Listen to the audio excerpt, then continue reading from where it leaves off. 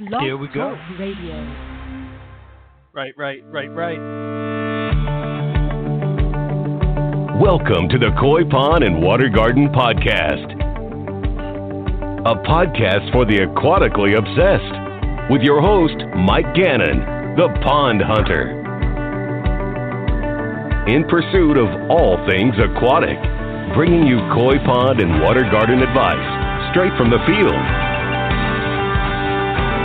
The show starts now. All right. Yeah. Hey, man. Show starts now. Got waterfall? I do indeed. Hey, everybody. Thanks for tuning in and checking out the latest episode of the Koi Pond Water Garden Podcast. My name is Mike Gannon, and I am the owner of Full Service Aquatics. We are a koi pond, water garden, and water feature company based out of Summit, New Jersey, and I am the host here of the Koi Pond Water Garden Podcast. Welcome to episode 57, and we're in the middle of winter right now. So this is going to be kind of a winter-oriented podcast. We're going to talk about some deep winter pond keeping tips for those of you that do have to deal with winter. Now, I know everybody's kind of located all over the place. A lot of you don't even have to deal with winter, and you can just run your pond year-round as it is. So this is kind of some interesting, very specific information for those pond keepers that do have to deal with winter. For example, I'm based out of New Jersey, where we most definitely have to deal with winter. We have all seasons changing throughout the year. And winter, we can have some pretty extreme conditions, and they're going to typically happen around, January, February, around that time. Some areas get into what I would call deep winter earlier. Some get into it a little bit later, and it can last into March pretty easily, at least in my area.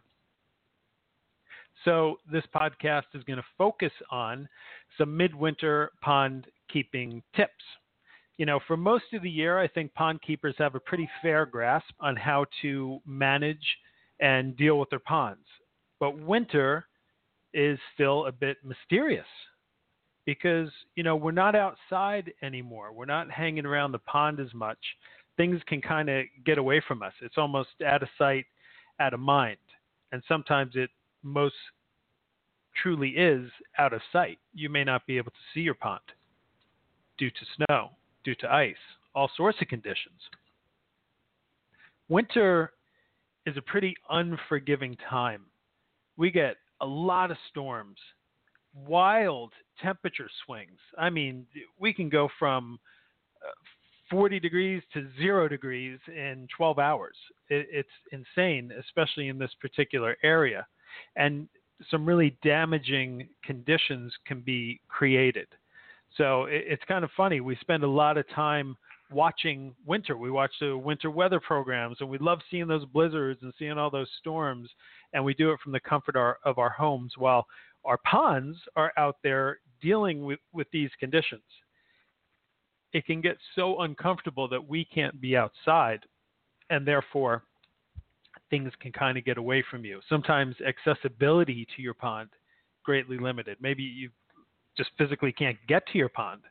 So it's all sorts of conditions and variables and variations on how we need to approach our pond keeping during the deep winter months. Our fish at this time of year, they're in a state of torpor, which is kind of like hibernation. Not exactly hibernation by definition, but I would say you could almost use those terms interchangeably. Torpor is the real definition for it, and our fish are just kind of in a state of being still and rest. They're not eating right now. They can be easily stressed out this time of year. They're in a weakened state, and my fish, for example, haven't eaten since, late October. And we're rolling into February pretty soon. So imagine they would be in a weakened state, as in all fish who deal with these types of conditions. And being weakened, of course, they'll be easily stressed out and more prone to health issues. So it's something we have to kind of keep in mind, just because we're not dealing with our pond doesn't mean that the fish don't doesn't mean the fish go away. Equipment is something to consider. If some ponds are designed to run year round, the type of ponds that I install, for example, they're designed and engineered to run year round. Of course, you have to be careful during extreme weather, of course. But otherwise, they can run year round. I pretty much never turn my pond off. It runs and runs. Right now, as we speak, it's covered in ice. I could go out and walk on it.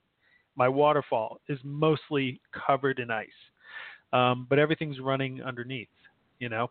But you got to be careful for the ponds that aren't equipped to run year round. You can look at some damage, and damage can be expensive. Your equipment could be covered in snow and ice, cracking and breaking, and those plastic parts that get very brittle. Those are things that you need to take care of, hopefully before winter hits. But this time of year, if that's what's going on, you got to hopefully make sure that you're not getting into trouble, or you're going to wake up in spring to find some expensive issues. Plumbing problems can occur. Equipment like ultraviolet clarifiers, external pumps, submersible pumps, all pumps, ionizers, air pumps, all these pieces of equipment that we have hooked up to our pond, winter can be pretty damaging with them. So that's one of the things that you need to keep in mind this time of year too. Your equipment hopefully was winterized. And if not, you need to go and kind of check on it now. So again, spring doesn't give you any surprises. It's just too easy to get left out in the cold, quite literally left out in the cold. My company, what we do for our clients, I want my clients to have peace of mind going into the winter months. As a matter of fact, we have a service for the winter months called the Peace of Mind service. But anyway, prior to needing the Peace of Mind service, my company offers what's called a winter prep service. We do winterization of ponds, koi ponds, water gardens, water features, all of that. We typically do it in October, and it kind of rolls into November as well. So we get all that stuff done, and I'll give you a quick rundown of what we're doing for that. If you're just doing your winter prep, what we're going in, and this is general. I know that every pond system is different, but for most of the ponds we deal with, we're cleaning the skimmer. We're making sure the pump system is taken out and cleaned. The intake is cleaned and cleared of any debris for the pump. The biofilter gets cleaned and serviced. We try to remove debris, macro debris like leaves and other large debris from the pond. We're not doing drain and cleans this time of year, typically, although we do. We cut back the aquatic plants. After the first freeze, most aquatic plants are going to kind of mush, brown, curl over, and die in the pond, so we try to avoid that. We just cut everything back so we don't have excess debris during the winter months. And we just check everything, the lighting system. Ultraviolet and ionizers, those really can't run year-round, so we winterize those and get them out of service for the winter months. We install or at least stage the de-icers. We typically use a floating de-icer, and we use an aerator to get our clients through the winter months. We inspect the livestock, of course. We try to get a count of how many fish there are going into winter and see what kind of condition they're in. We do these things, and we do water treatments, et cetera. That would be like kind of a very typical winter preparation service, right? However, by late January, February, a lot of time has passed, and your pond very likely needs some type of service by now. Surely there's been at least a couple of storms in between that time. Or even if not, generally speaking, you're going to need some service. If you're going to experience some negative consequences to your pond, it's most likely going to happen in deep winter. Not so much in November, December, not so much in March, April when it's still cold. January and February are the culprits when it comes to issues with koi ponds, water gardens, water features. It happens in deep winter when things are at the wildest. Crazy storms. wind, all sorts of stuff, wild temperature swings. So you don't want to wait until spring to find out your plumbing line's cracked and needs to be dug up. Your $1,000 UV is broken, cracked, and flooded. Your pump is burned out. Or worst of all, you lose all your fish, your livestock, your aquatic pets because your air pump blew. You know, $120 air pump could have been replaced. These are expensive problems. I feel terrible during the spring when we have to deal with these things. I don't like charging people for that kind of stuff. You know, my goal is not to have to deal with those things. I'll tell you what, my goal is to have people be successful in their pond keeping and enjoy every moment of it year round. So those problems can be avoided with a quick midwinter service for your pond. Here's some things to do for your pond during the midwinter, deep winter time of year. Get out to your pond, of course. You need to go up to it. You can't check it from your kitchen window. Get out to your pond, and you want to check your skimming system. Make sure you empty your collection basket. Some of you have your ponds netted. Some of you don't. There's all sorts of different variables, but your collection basket can still have debris collected in there, netting or not. So make sure your collection basket is emptied. Check your pump system. Now's a good time. I know it's a little cold, but it's a good time of year to disconnect your pump and just check the pump intake. And generally speaking, if you do that now, you're going to be good come March or April. Check your deicers, your floating deicer. Make sure it's running and functioning. Make sure your aerator is running and functioning. If there's not ice cover, try to get a look at the livestock. A lot of times they just sit very still on the bottom. They're very easy to see, very easy to count, very easy to get a good look at them because the water is usually super clear this time of year as well. Check out your livestock. Check out your other equipment if you have anything else hooked up. Just make sure everything's in good shape and check your water level. When we get icy conditions, that ice is coming from your pond, right?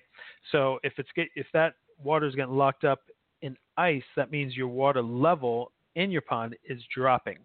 So you may have to fill or top off your pond. Who knows? And also, if you have cold water bacteria, you can do water treatments, but otherwise you don't really have to do water treatments this time of year.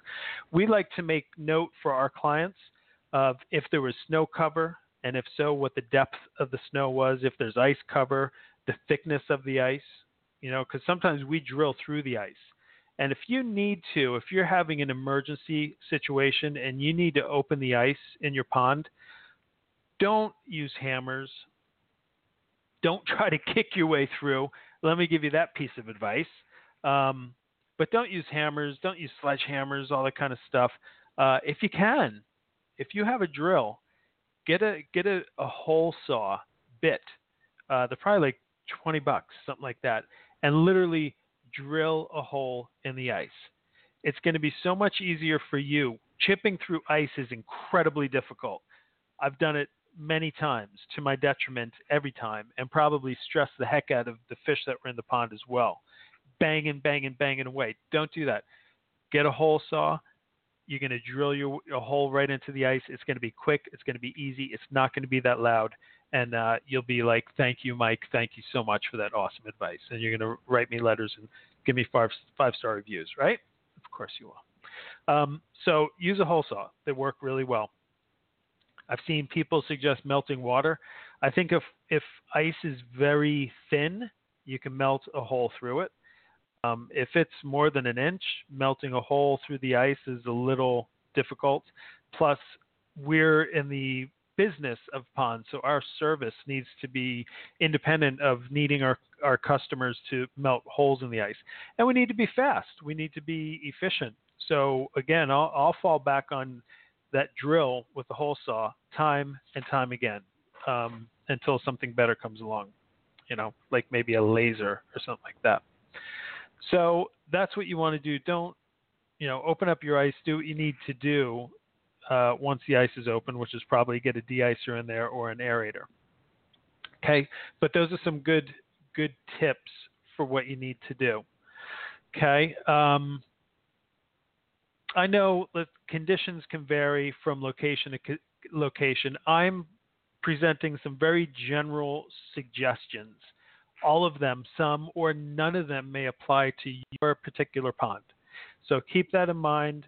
But those are some great deep winter pond keeping tips. And hey, everybody, I'm Mike Gannon. I'm the host of this here Koi Pond Water Garden podcast. You can find me on YouTube as host of the Pond Hunter video series. I am author of the Love Your Pond blog. I'm a koi pond, water garden, and water feature professional. My company is Full Service Aquatics. We're based out of Summit, New Jersey. If you want to talk about a project, give me a call. I am more than happy to talk to you about a project. I'm also happy to help you with your pond if you have any issues, any questions that you want to try to work out. I can be very helpful, even if it's just over the phone. My website is fullserviceaquatics.com. My email is mgannon@fullserviceaquatics.com. That's mgannon@fullserviceaquatics.com. Or give me a call, 908-277-6000. And I look forward to speaking with you. And thank you guys so much. I'm very thankful that you tuned in to hear the podcast. And I appreciate it very much. We'll catch you next time on the Koi Pond Water Garden podcast. I'm Mike Gannon. Keep it pondy, everybody. We'll see you next time. You have been listening to the Pond Hunter radio broadcast on Blog Talk Radio with your host, Mike Gannon, the Pond Hunter. In the pursuit of all things aquatic, broadcasting Wednesday nights on Blog Talk Radio. The Pond Hunter, keeping it pondy for the aquatically obsessed. That's right. Keeping it pondy for the aquatically obsessed. We'll see you, everybody. I am in the pursuit of all things aquatics. I know you are too. Peace.